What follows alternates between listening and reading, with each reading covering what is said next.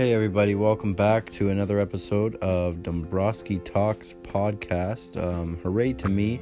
I've recently achieved 170 Blinkist blinks. More than 170, 170 complete Blinkist book summaries today, which is a milestone in itself for me. So that's where I'm getting all my knowledge from these days. I don't have very much time to sit down and read, unfortunately, as tragic as that is, but Blinkist has made for a fine supplementary supplement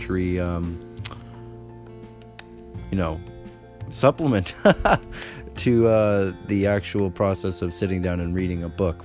So I would highly recommend anyone out there who is into audiobooks or even reading summarized paraphrases of their favorite titles to keep them refreshed on the content therein of their favorite titles. So that is something I highly recommend. Moving along to today's topic. Basically, I just wanted to talk today about finding yourself within moments. So finding yourself, pinpointing where you're at in every single moment that we're met with. But primarily, a lot of the time we don't realize this, but we're kind of on like this state of flow or autopilot as we're just drifting through the daily motions of our routine throughout the week.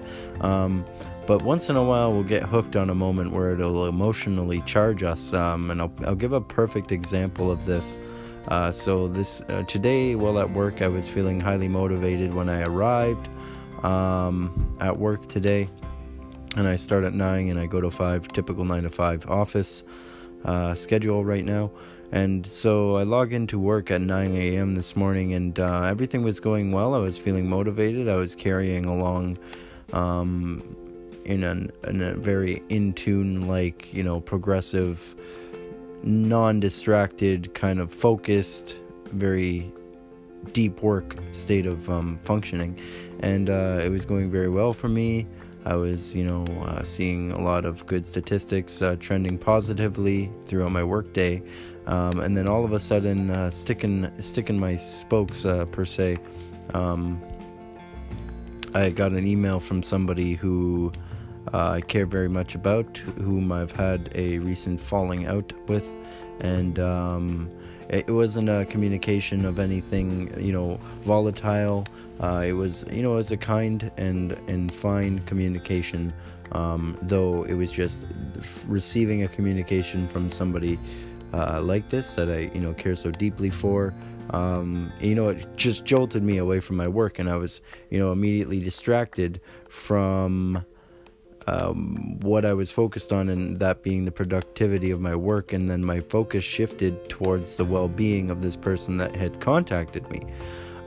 So this took me away from one moment and put me into a new one, all within an instant of being emotionally charged by an external circumstance or an external stimulus, being that of an email.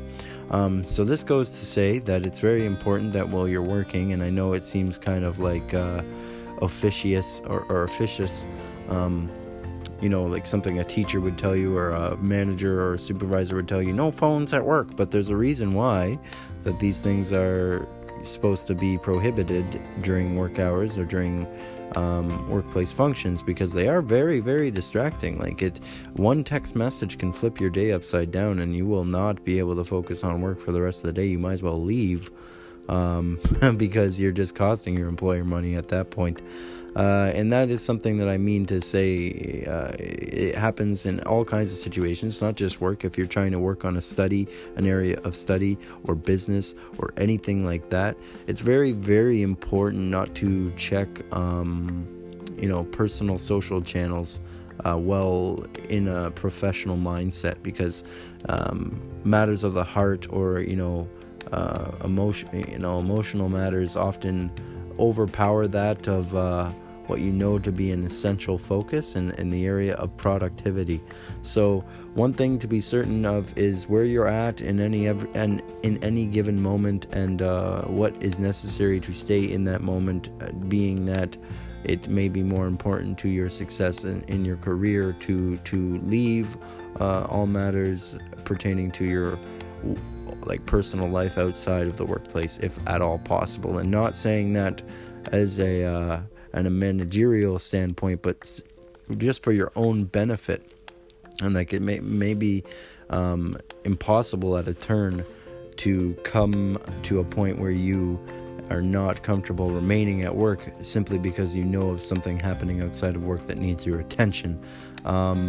Now, being something that might put your loved ones in peril or risk and they need your attention, an emergency like that obviously is an exception, but that very seldom is the case. Usually it's something that can wait, but in the area of our heart, it carries a lot of weight itself, so we don't feel it can wait, though it most likely should in many cases. And that's one thing. That's one thing. That's one example. Now, another example could be something that is said to you by a colleague or a customer or a client or what have you, that kind of hooks you in an emotional sense of frustration. It's okay to have that feeling, feel it for a moment, but you must let it go upon the next exhale following that feeling. As that breath escapes you, you should allow those feelings to go with it. Failing to allow that feeling to escape your body or your sense of being in that exhale, that next exhale, following that moment, it's more likely going to stick to you. So what I would do anytime I get hooked on an emotional feeling of frustration or anxiety or impatience, I observe that feeling and I understand that feeling and I respect that feeling and why I'm feeling that way.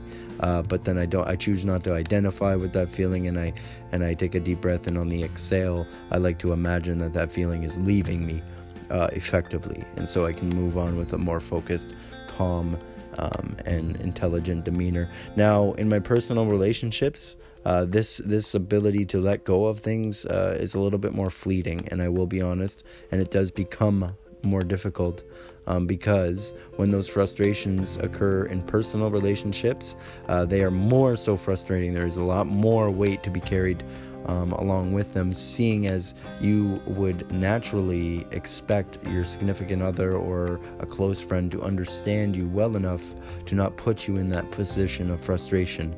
And so even though the initial causality of the initial frustration can be forgiven, the principal matter of that frustration being created by someone who you'd expect to know better to not put you in that situation, that becomes something that is a little bit harder to grit and bear, though we must do that all the same if we want to be a more positive, more uplifting and infectious presence for those we care about in our life. It's very, very important to maintain a positive energy, and that goes back to the topic of today.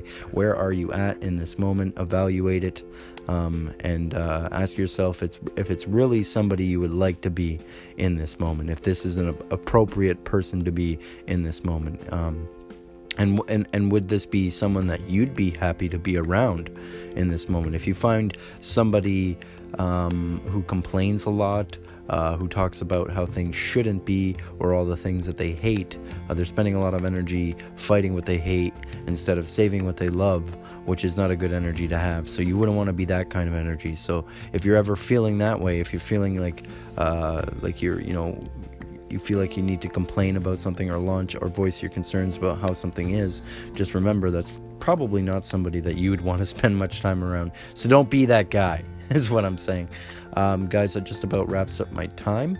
I'd like to go along and say thank you for tuning in once again to the Dombrowski Talks podcast. I know I said Sunday was supposed to be the day that we made it the daily, but as I don't have much of an audience yet, I don't think there's many people holding me to that.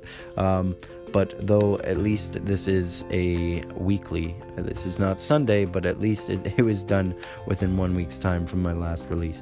Thank you so much for tuning in to the Dombrowski Talks podcast, Detox podcast for short, which I will be rebranding this podcast as Detox.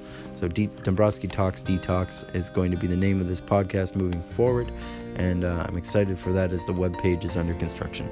Thank you guys so much for tuning in. Again, it's been a thrilling ride making this podcast happen, getting it published. Having it published is, wonderful. And I am working on my book which is coming along nicely, and I'm looking forward to sharing that all with you once it is complete, because it will be compiled mostly with a lot of the same thoughts and reasonings that you have found in listening to my podcast. So thank you guys so much for tuning in once again.